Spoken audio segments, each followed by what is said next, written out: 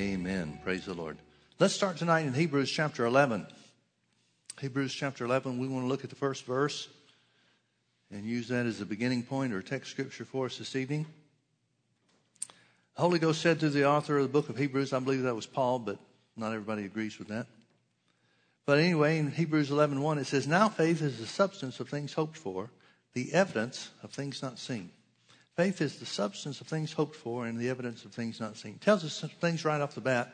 Number one, faith and hope cannot be the same thing, because faith is the substance of what you already hope for, or what you do hope for. And then secondly, it says it's the evidence of things not seen. Moffat's translation says it this way. It says faith means we're convinced of what we hope for. No, I messed that up. Let me start again. Faith means that we're confident of what we hope for, convinced of what we don't see. Confident about what we hope for and convinced of what we can't see. Another translation says that faith is the title deed to what we can't see. Now, folks, it's really important that you understand the difference between faith and hope and believing and having. The best way I know to illustrate this is to identify how faith is connected to and only connected to what you can't see. So let's use this as an example. If I said to you that I've got a key in my pocket, your relationship to that key is going to be different than mine will be. Because I know that I put a key in my pocket for the purpose of this illustration. It takes no faith on my part whatsoever regarding the key, even though it's still unseen. Because I know the key was in my possession and I know where I put it.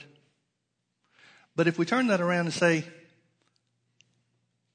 something concerning your relationship with that key, your relationship with that key or your connection with that key is dependent solely on whether or not you trust me to be telling the truth.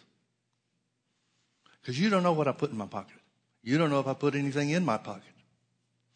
So whereas I have knowledge of something that's in my possession, you're left to rely on my word, to believe or not to believe. Now, how many of you believe I've got a key in my pocket? Thank you for your trust in me. I know you don't care one way or the other. Who cares if you got a key in your pocket? But it's important to realize that whereas you're operating in faith concerning this key, I'm not. Yet it's unseen to both of us. But it was seen by me, and it was in my possession. So let me prove your trustworthiness was not misplaced. There's the key. Now how many of you believe I've got a key? What are you believing it for? You can already see it. Do you see where faith changes? Do you see where faith changes and turns into knowledge? At the point that you can see the key, or whatever it is, healing, whatever it is, financial blessing, your needs being met, whatever the case is, whatever it is that you're believing God for. Once you can see it, faith has come to an end. Because faith is the substance of things hoped for, is the evidence of things that you can't see. Faith can never be the substance or the evidence of things that you can see. Brother Hagin told a story of a church that he went to, and the pastor was fighting some kind of sickness or some kind of condition. And so midway through the first week of the seminar, crusade, whatever it was they were having, the meetings they were having at the church, the pastor, who everybody knew what his situation was, the pastor came up after the service when he was ministering to the sick, and he had hands laid on him. Brother Hagin laid hands on him, said the same thing basically that he said to anybody else, and started to move on down the line. He was just one of the ones in the line that came up to be prayed for. And as he walked away a little bit, walked a few steps away, Brother Hagin looked back and he said that I saw that the pastor was checking himself to see if anything had happened. And when he did that, he shook his head and kind of muttered under his breath, well, I didn't get it. So Brother Hagin stopped before he got to the other person that he was going to, came back to him and said, Brother, what is it? And then he said, loud enough for everybody to hear, well, I didn't get my healing. And so Brother Hagin tried to instruct him a little bit, and he talked to him a little bit more. And Brother Hagin said, I could see right away what the situation was with him. He's waiting to see or feel something before he's going to believe he has it. Before he believes he receives it. So Brother Hagin asked him a question. He said, he laid hands on him again, stopped and waited. The guy did the same thing, checked himself out, saw that nothing had changed. And so Brother Hagin asked him a question. He said, when are you going to start believing that you receive your healing? And the guy answered with all sincerity. He said, well, when I have it. And then Brother Hagin asked him this. He said, why would you want to believe for it then? Seems like you'd know it then. And it went completely over the pastor's head, as Brother Hagin told the story. There were some people in the crowd that kind of snickered and indicated that they saw it, but the pastor didn't get it. Well, he heard the commotion in the crowd, where some of the people were kind of chuckling about it. So then he went back to Brother Hagin and he said, or looked at him and said, say that again. And so Brother Hagin did. He said, when are you going to start believing that you receive your healing? And he answered the same way. Well, when I have it. And Brother Hagin said the same exact thing that he said a few moments ago. Why would you want to believe for it then? It seems like you would know it then. And more of the crowd kind of chuckled. And so the pastor did the same thing the third time. He said, say that again. Brother Hagin said the same thing. When are you going to start believing that you receive your healing?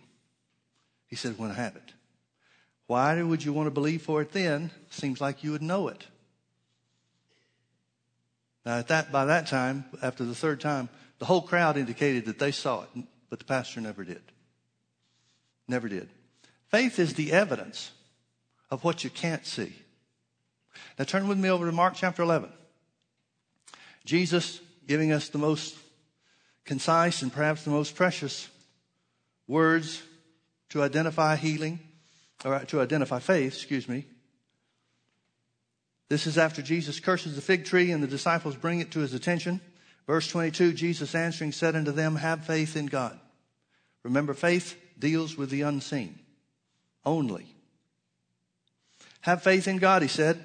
For verily I say unto you that whosoever shall say unto this mountain, be thou removed and be thou cast into the sea, and shall not doubt in his heart, but shall believe that those things which he saith shall come to pass, he shall have whatsoever he saith.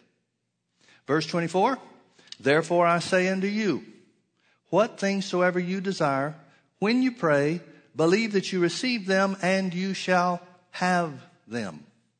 Now notice what verse 24 says. It talks about believing you receive, and it talks about having. When do you believe you receive them? We'll use healing for example, since we're in healing school. When do you believe you receive your healing? Before you have it. When do you have your healing? After you believe you receive it. Now notice in verse 23 and 24. Again, verse 23, Jesus said, whosoever shall say unto this mountain, be thou removed and be thou cast into the sea, and shall not doubt. Here's the qualification. And shall not doubt in his heart, but shall believe in his heart, that those things which he saith shall come to pass, he shall have whatsoever he saith. He said there were conditions to faith, and those conditions are to believe in your heart, say with your mouth, and the end result is you shall have whatsoever you say. Again, it identifies that believing and having are two different points in time. Two different points in time entirely. Believing you receive is not having. Believing you receive will bring you to the place where you have it. But having comes after you believe you receive. It comes after you believe you receive. Now notice what Jesus did not say. We know by virtue of the fact that believing you receive or speaking your faith, whichever way you do it, whether in prayer or just the spoken word, the point you release your faith is a different point in time than when you have it. Have the object of your faith. So since we know that those are two different points in time, and Jesus, other than what we read, Jesus said absolutely nothing about the issue of time. He did not tell us whosoever shall believe that they receive for a week shall have it. Or after a week they'll have it. He did not say that it would take a month. He didn't say it would be instantly. He left no indication to us whatsoever on the period of time that would transpire. We just simply know that the point in time of believing you receive your healing is different than the point in time where you have it. That much we know. What we don't know is how long that period of time will be. Now, folks, if it was supposed to work in a day, or if it was supposed to work in a week, or if it was supposed to work in a month, as a rule or as a principle, if Jesus didn't tell us that, then he's tricked us. He's played an awful prank on us.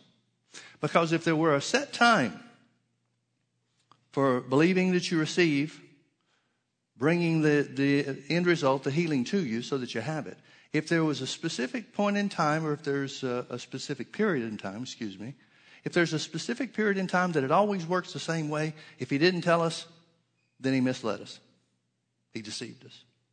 Well, Jesus can't be a deceiver. That would mean he's a sinner and he wasn't a worthy sacrifice. But this seems to be the issue that everybody has when it comes to the subject of faith. How long?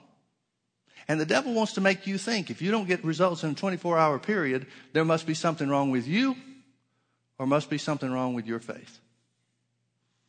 Well, where do we get that? I guess some people assume that because Jesus got quick results, instantaneous results sometimes, short-term results other times. And the devil would want nothing more than for you to think, well, that worked for him that way because he's the Son of God and you're not in the same category as him. You don't have the same relationship with God as he did. And so you can't expect your faith to work the same way that his did. But Jesus very simply, in response to the disciples' questions about how the fig tree dried up from the roots overnight, simply said this: whosoever shall say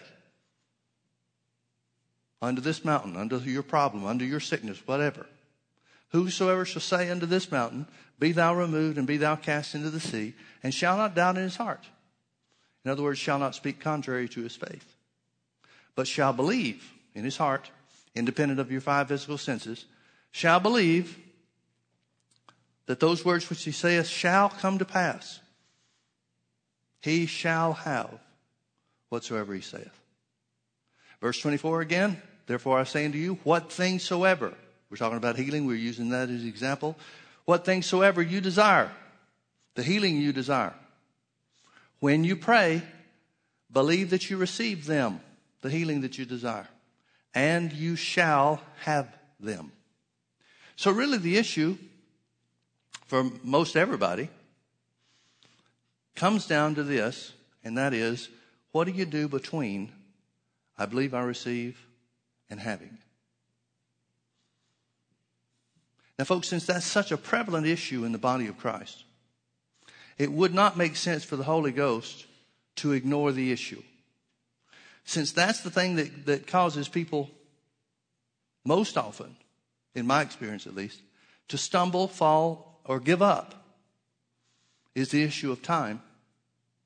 What is it that the Holy Ghost has given to us to hold us steady, to keep us going between I believe I receive it and having it? Let's look at what the New Testament says. Turn with me over to James chapter 1. The Bible says, in the mouth of two or three witnesses, let every word be established. So we should certainly expect that some of the writers of the New Testament, of the epistles to the church, letters to the church, would address this situation. And several of them did. Notice in James chapter 1, he's writing to the 12 tribes, the Jews which are scattered abroad.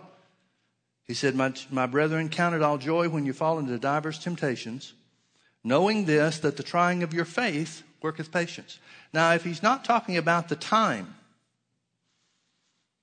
the circumstances and the conditions that the people reading the letter are experiencing, if he's not talking about the fact that they're standing in faith, believing God for something that they can't yet see and therefore don't have, then what in the world is he speaking to? What would trying of your faith mean if not that? So when he says, count it all joy when you fall into diverse temptations, knowing this, the trying of your faith worketh patience, he's got to be talking about people that are in that period of time, that place that we call believing God between the prayer, I believe I receive my healing, and having my healing. Now, I don't think healing and sickness and disease is the only issue that they're going through. The church at this point in time is under a great deal of persecution. But whatever the circumstances that they find themselves in, these principles are going to cover it. Whether they're believing for healing and don't yet have it, or whether they're believing for deliverance from persecution and it doesn't yet appear.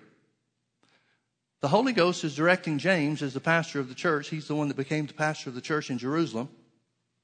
And in the persecution against the church is what scattered the 12 tribes and scattered his congregation to the wind. He knows that they're in difficult situations. And so the first thing that he tells them, he doesn't hardly even greet them before he starts giving them instruction by the Holy Ghost on what to do in the period between when they believe God for something and when it appears. He said, count it all joy. Count it all joy. Count it all joy. What do you do in that period of time between I believe I receive and having? James said to count it joy. Knowing this, that the trying of your faith worketh patience. Folks, that's a very simple way to say knowing that faith doesn't work instantly. Why would the Holy Ghost count it so important to write to the church and tell us that patience is a part of the operation of faith? See, the devil would want you to think that those people who are strong in faith, like Jesus was strong in faith. And of course, nobody can be strong in faith like him, the devil will say. But there are a lot of people in the body of Christ that are stronger in faith than you or me, he would tell us. And so the idea that he wants to impress upon us, suggest to us, is that because we're weak in faith, whether it's through sin in our lives or just not being spiritually mature enough or whatever, is the reason that we're experiencing this trial of faith. But that can't be right if the Holy Ghost is telling James to write that to everybody. If that were the case, then James would have said, now to you spiritually immature people or people that can't get rid of sin in your life, I know you're having it tough. But just keep growing, because someday you'll get there and arrive like me in Jesus. And you won't have any more trials of your faith. Well, that's absurd. We know that he wouldn't write that. We know that's not the way it works. Even though the devil wants you to think that there's something wrong in your specific case that hinders you from receiving or having from God. It's not what James said. He said, count it all joy when you fall into diverse temptations, knowing this, that the trying of your faith worketh patience, but let patience have her perfect work. Patience is a function of time. If there's no interim period, there's nothing to be patient about. If you got instant results every time you said or claimed something by faith, there would never be any need or never be any opportunity to grow and develop in patience. Knowing this, that the trying of your faith worketh patience, but let patience have her perfect work, that you may be perfect and entire, wanting nothing, lacking nothing. In other words, receiving the object of your faith. If any of you lack wisdom, let him ask of God that giveth to all men liberally and upbraideth not. He's got to be talking about wisdom to what to do in the middle of your circumstance. He's not talking about wisdom as a general thing. Paul wrote to the church in 1 Corinthians chapter 1 and verse 30 that Christ has already made unto us wisdom. Well, the Holy Ghost certainly wouldn't tell the church to ask for something they've already got.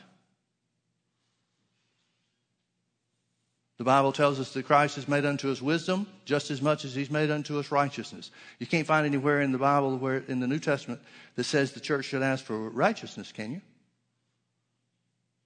Because Jesus has already been made unto us righteousness. Paul said he's made unto us righteousness, sanctification, redemption, and wisdom. 1 Corinthians chapter 1 and verse 30. Well, then what is the Holy Ghost talking about asking for wisdom concerning? It has to be concerning their individual situations or circumstances. If you're believing God for something and you need wisdom on how to handle things, or you need wisdom on what to do in your specific situation, that has to be what he's addressing here. Has to be. There's no other possibility. Because the Holy Ghost would not ever tell us to ask for something we already have. He would impress upon us to claim and take hold of what Jesus has made unto us, the wisdom that he's made unto us. But where he says, if any of you lack wisdom, let him ask of God that giveth to all men liberally and upbraideth not, and it shall be given him. He's got to be talking about, if you need wisdom on what to do in the situation concerning the trial of your faith, ask God and he'll show you. That has to be what he means. There's no other option. But, here's the qualification for that. Let him ask in faith, nothing wavering. Now, faith is the evidence of things not seen. Faith is connection to something you can't see. But here the Holy Ghost is telling us that faith can be directed in any area. But if you already have the wisdom, the instruction or the knowledge of what to do in your individual situation, then there would be no need to ask in faith, because that's a situation where it would already be prevalent or present or a possession.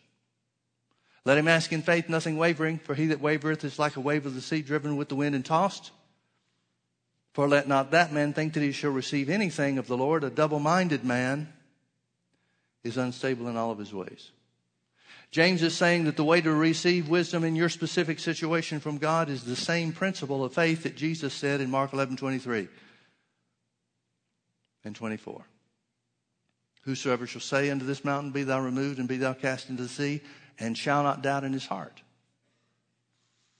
That's what James means by nothing wavering.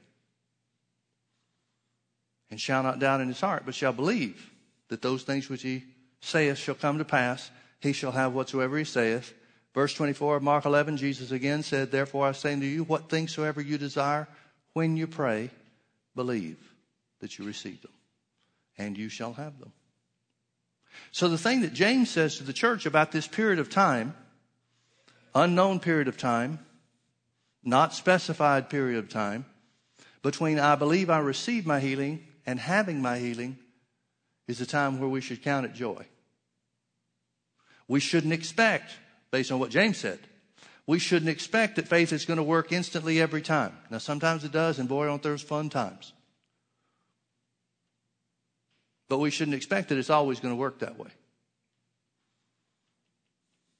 Does that mean faith is not effective when it takes longer than an instant result? Doesn't mean that at all.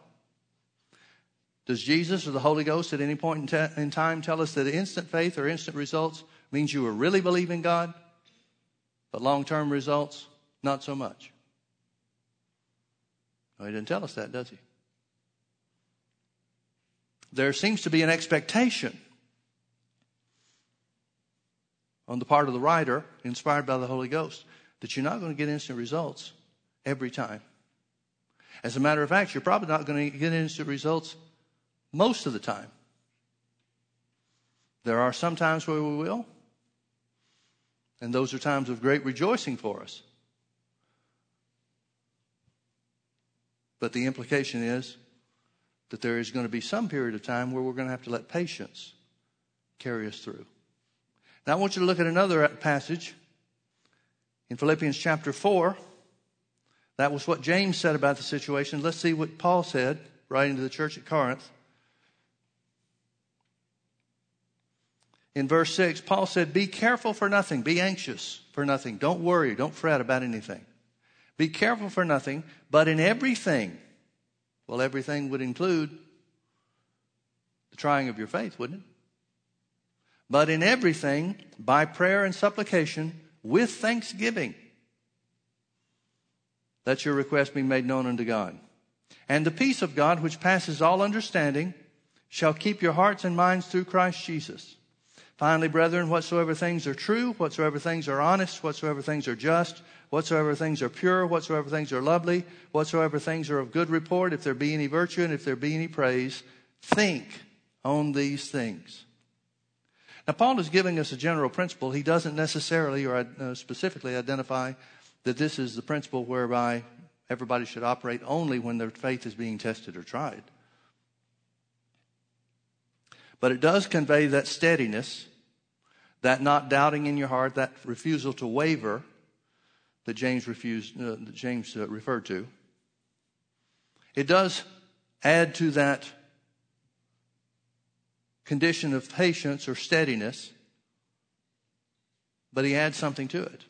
He says, don't worry. Don't worry. James says, count it all joy. Paul said, don't worry. Those are connected, folks. If you're worrying, you can't be counting it joy. But Paul said, Be careful for nothing. Don't worry, don't fret, don't have any anxiety about anything. But in everything, even in the trying of your faith, with prayer and supplication, let your requests be made known unto God. Well, isn't that what we're doing when we pray the prayer of faith? When Jesus said, therefore I say unto you, what things soever you desire, believe that you receive them and you shall have them. Isn't that letting your requests be made known unto God? Wouldn't that have to include this circumstance or this condition that Paul is writing to the Philippians about? In everything, by prayer and supplication, with thanksgiving. I don't know about you, but one of the easiest ways for me to chase worry away is to begin thanking God for the answer. Notice what he connects to that. He said, and the peace of God that passes understanding shall keep your hearts and minds. Well, Jesus said, the part of the qualification for the operation of faith is not doubting in your heart. So keeping your heart and keeping your mind would be a necessary component of that too, wouldn't it? Isn't that where the devil attacks us, is in the thought life? He tries to influence us with his designs on us doubting in our heart or speaking contrary to what the Word of God has promised us. That's what doubt in the heart is. It's speaking according to what you can see and feel instead of what God's Word says.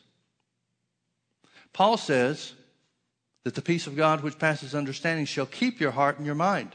Here's how you can stay steady. Here's how you can stay strong in faith. By not worrying, by praying, by thanking God for the answer. And that brings the peace of God on the scene in our circumstance or in our lives. And then he tells us one final thing, and he says, control what you think about. Control what you think about. If you and I are going to be strong in faith, and if our prayers of faith are going to work, we're going to have to control our thoughts. We're going to have to choose to think on things that are pure and honest and just and lovely, things of good report, things that there's virtue and praise associated with. And the Word of God is about the only thing that I know of that meets all of those conditions. In other words, keep your mind on the Word. That's what Abraham did according to Romans chapter 4. Abraham believed according to that which was spoken. He refused to waver or to be weak in faith and consider his body, consider the circumstances. Neither yet the deadness of Sarah's womb. But looking unto the promise of God, he staggered not through unbelief. Paul said that in Romans 4 that Abraham stayed strong in faith by keeping his eyes on the promise. Keeping his eyes on what God said, so shall your seed be. Here he's telling the Philippians that the way to get there is to cast your cares over on the Lord, thank him for the answer, and control your thoughts so that your hearts and minds can be kept by the Word. That's two witnesses. First was Peter. Second was Paul. Look with me now to the third witness. Let's look at, the first one was James. The next one I want you to look at is 1 Peter chapter 1. 1 Peter chapter 1.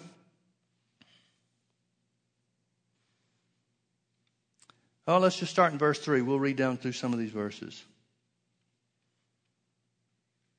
Starting in verse 3, he said, Blessed be the God and Father of our Lord Jesus Christ, which according to his abundant mercy has begotten us again unto a lively hope by the resurrection of Jesus Christ from the dead, to an inheritance incorruptible and undefiled, and that fadeth not away, reserved in heaven for you, who are kept by the power of God through faith unto salvation, ready to be revealed in the last time, wherein you greatly rejoice, though now for a season, if need be, you are in heaviness through manifold temptations. Now he's starting to talk about them and their situations and the trying of their faith and the problems that they're experiencing. He said, we're kept by the power of God. Thank God he's saved us. Thank God the blood of Jesus has made us righteous. That keeps us until Jesus comes back and we receive our heavenly reward. But he knows that some of them now, at that point in time that he wrote the letter, are going through hard times and hard places. Wherein, verse 6 again, wherein you greatly rejoice. Well, there's the thanksgiving that Paul talked about to the Philippians. There's the counting it all joy that James talked to the church about in James 1, verse 2. Wherein you greatly rejoice, wherein means in the middle of the trials, in the middle of the hard places, you greatly rejoice. Though now for a season, if need be, you are in heaviness through manifold temptations. That the trial of your faith, being much more precious than of gold that perishes, though it be tried with fire, might be found unto praise and honor and glory at the appearing of Jesus Christ, whom having not seen, that means we believe in him. Faith is the evidence of things not seen. Who having not seen you love, in whom though now you see him not, yet believing, you rejoice with joy unspeakable and full of glory, receiving the end of your faith, even the salvation of your souls. So what does Peter? What does Peter say by the Holy Ghost that we're supposed to, what does he say we're supposed to do in that period of time between I believe I received the answer and having the answer? He says, rejoice. Rejoice. Look at chapter 4, 1 Peter chapter 4. Peter has some more to say about this. He indicates that he knows what some of their situations are. Verse 12, he said, Beloved, think it not strange concerning the fiery trial which is to try you, as though some strange thing happened unto you. Now, probably the trial that he's talking about is the persecution that the church is under.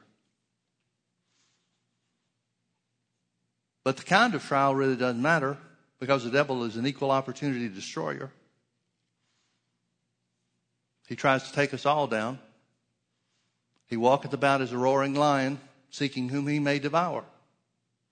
But the Bible says to resist him in faith. Well, then this would have to be the trying of their faith. Beloved, think it not strange concerning the fiery trial which is to try you, as though some strange thing happened unto you. Stop and think about how often the devil tries to tell you your situation is different because of some special circumstance. Whether it's you're not worth anything, or your faith's not strong enough, or whatever he attempts to convince you of. He always tries to make you think that your situation is unique. Yours is different. Yeah, those stories they tell in church about people receiving healing or receiving whatever they need from God, those are great, but your situation is different. Peter is saying by the Holy Ghost, nobody's situation is different. He said there's no reason for you to think this is strange or unique concerning the circumstances that you're under, whether it be persecution or an attack of sickness or disease or whatever the case is. He says, don't think it's strange. In other words, recognize this is how the devil operates against everybody. Think it not strange concerning the fiery trial that you're going through. But rejoice. There's 3 different writers that's telling us the same thing about what to do in the middle of trouble. What to do when we're standing in faith for our healing. What to do when we're standing in faith for our finances. What to do when we're standing in faith for anything and everything. But rejoice, inasmuch as you are partakers of Christ's sufferings, that when his glory shall be revealed, you shall be glad also with exceeding joy. Here's the third witness about what to do in the middle of that trial of faith. I want you to look at one other with me in Hebrews chapter 10. As I said before, I believe Paul is the author of the book of Hebrews, but not everybody agrees with that. But we know the Holy Ghost inspired whoever wrote it as the author. So no matter who we settle on or surmise wrote this, we know it's the Holy Ghost speaking to us. Let's start in verse 23. No, let's start in verse 19. Having therefore, brethren, boldness to enter into the holiest by the blood of Jesus, by a new and living way which he has consecrated for us through the veil, that is to say, his flesh, and having a high priest over the house of God, let us draw near with a true heart, in full assurance of faith, having our hearts sprinkled from an evil conscience and our body washed with pure water. Let us hold fast the profession of our faith without wavering, for he is faithful that promised. Now remember what Jesus said. Jesus said the qualifications of faith through the spoken word is, whosoever shall say unto this mountain, be thou removed and be thou cast into the sea, and shall not doubt in his heart. shall not doubt in his heart. Shall not doubt in his heart, but shall believe in his heart, that those things which he saith shall come to pass, he shall have whatsoever he saith. Here, the author of Hebrews, by the Holy Ghost, says, hold fast the profession. This word profession is also translated confession. He's talking about the words of your mouth. Hold fast to the words of your mouth that you spoke in faith. In other words, don't doubt in your heart. Don't doubt in your heart. That's the purpose of the devil's attack. That's the reason the devil's doing everything he can to withhold the blessing of God from reaching you or from you having it. Now, he cannot stop spiritual blessings from being yours instantly. When somebody comes to give their heart to the Lord, they get instant results. They don't have to wait a day or a week or a month before salvation is imparted to them, before righteousness becomes theirs. Spiritual things you take hold of instantly. Same thing with the baptism of the Holy Ghost. It's a spiritual gift. A gift from heaven. You don't have to wait on that. You don't have to tarry. The only reason the disciples were told to tarry was they were waiting for the day of Pentecost. Once that day of Pentecost came, the Holy Ghost was poured out and available for anybody and everybody to receive. Every believer to receive, not the world, but it belongs to the church. Any and every believer can receive instantly. There's nothing the devil can do to block that. But many of the things that we believe for, including healing for the physical body, including finances, physical finances or material finances, those are part of this natural realm. That's not an instant answer. That's a reshaping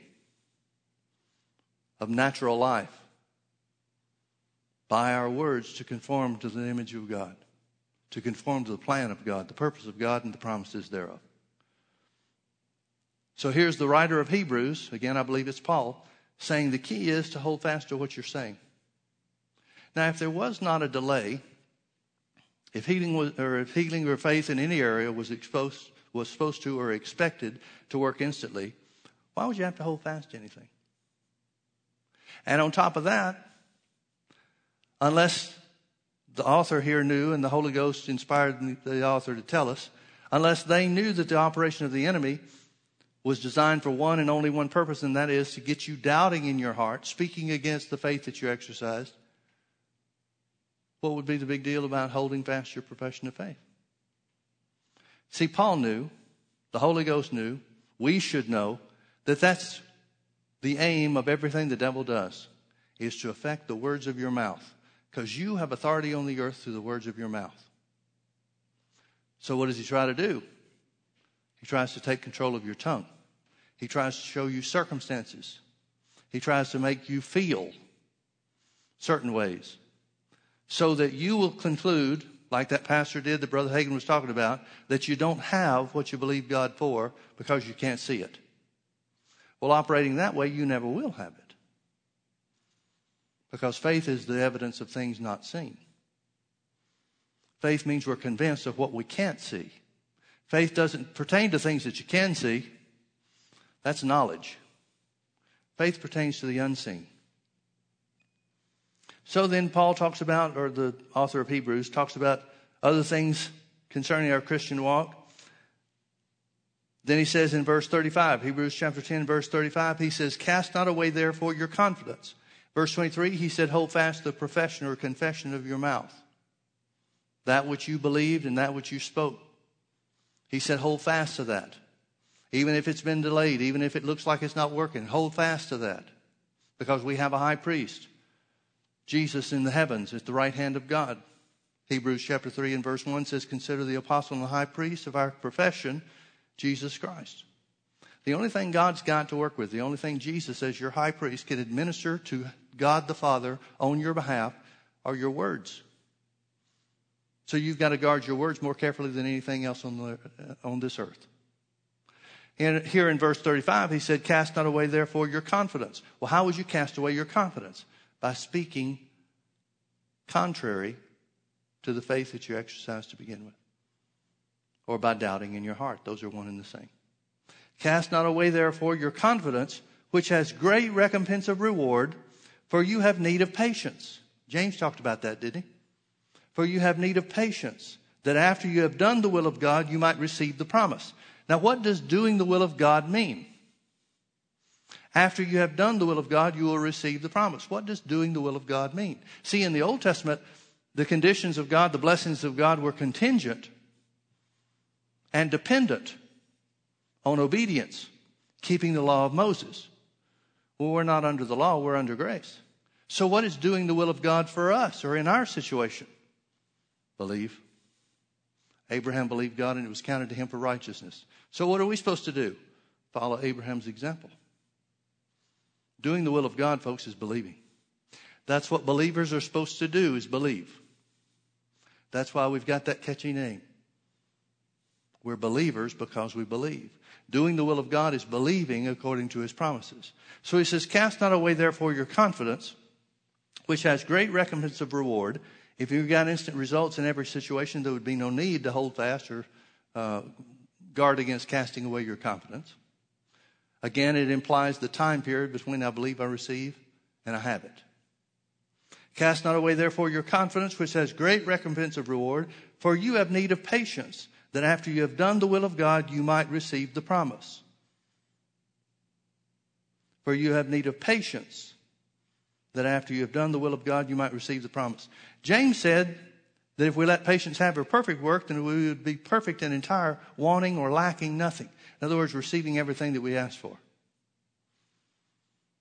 So what about the trouble we're in? If we handle the trouble with counting it joy or rejoicing, keeping our eyes on the promise, James is saying that there's nothing the devil can do to keep it from being a reality. Folks, the Bible makes some absolute statements, absolute guarantees. Jesus said all things are possible to him that believes. Jesus said, whatever you call for or require in my name, that will I do, that the Father may be glorified in the Son. Jesus said, if you abide in me and my words abide in you, you shall ask what you will and it shall be done for you. And that's what glorifies God the Father. The Bible makes absolute assurances for results. But we know that not all the time are those results instant. Seldom are they instant. So what does the Bible do? The Bible tells us how to receive the absolute, the guarantee, the assurance of the promises that God gave us. And it comes down very simply to thanking God in advance for the answer before you can see it. Guarding the words of your mouth, holding fast to your profession, casting not away your confidence. And that period of time, that experience between I believe I received the answer and there my answer is, I have it now, is this thing called patience. But notice that patience can't keep you from receiving. Patience is just the period. It's the experience between when you pray and when you have. Patience is not a bad thing. Patience is what we're supposed to exhibit, the character of God that we're supposed to exhibit during the time that we see as a delay. And it's not a delay at all. It's just the period where the devil tries to see how much you're worth when it comes to spiritual things. How serious you are when it comes to the promises of God. Whether or not you're able to be shaken loose from what God said, or if you really believe his word is true.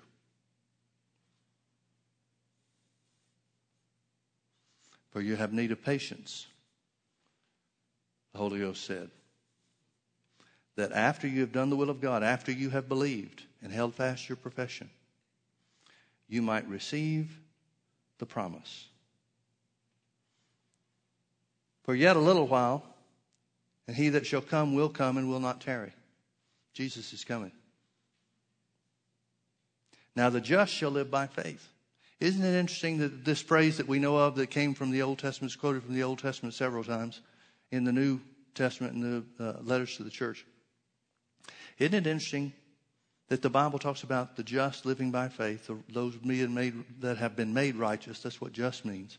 Those who have been declared innocent, those who have been declared righteous, those who have been born again are supposed to live by this thing called faith. This evidence of things not seen.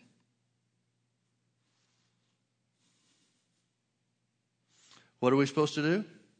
We're supposed to stay steady. I saw a quote the other day by Corrie ten Boom. I don't know how long ago. She's been gone for a long time.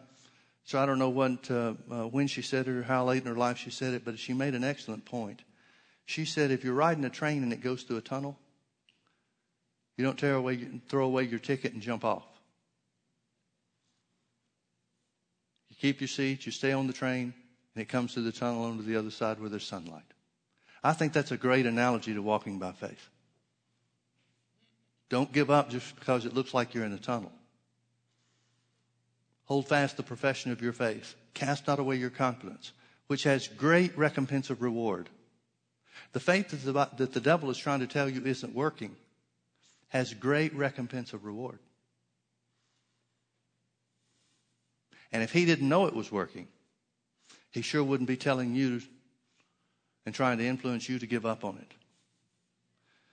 It occurred to me one day when I was under attack about something. The devil was throwing thoughts in my mind that were contrary to the word. It occurred to me one day when he said that my faith wasn't working, that he'd be a fool to tell me that if it really wasn't working. See, if what I was believing God for was not being effective, then isn't that the place where he'd want me to be? Wouldn't he keep his mouth shut and just say, yeah, you just keep on the road you're on. We'll see where that turns out for you. But the fact that the devil tells us that our faith is not working is pretty good evidence that it is. If we didn't even have the word that promised us the truth, it'd be a good indicator that we were on the right road, because he's a liar and the father of lies, and he's trying to get us off the right road onto the wrong road. And that's all part of living by faith. It said, now the just shall live by faith, but if any man draw back, my soul shall have no pleasure in him.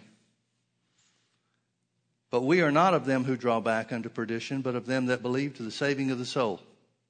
Now, folks, I know that he's not talking specifically about drawing back from the faith to receive your healing or receive finances or anything like that, but it is a principle that will work in every area. And it's all connected to the just living by faith. We might paraphrase and say this way: the just shall live by faith, but those who give up in the middle of hard places or in the middle of trials or tests or difficulties or adversity, those are the ones that God doesn't have any pleasure in. Well, that certainly lines up with Hebrews 11:6, which says, but without faith it's impossible to please God. Without faith it's impossible to please God. We could identify it by the characteristics of faith. Without holding fast to your profession, it's impossible to please God. Without rejoicing in trouble, it's impossible to please God. Without counting it all joy, it's impossible to please God. You see the point? Without casting our care on the Lord, being anxious for nothing, it's impossible to please God. Without holding fast the profession of our mouth, it's impossible to please God.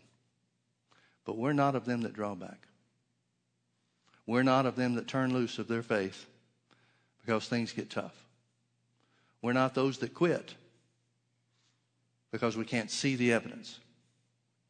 We know that faith is the evidence of things that we cannot see. Amen?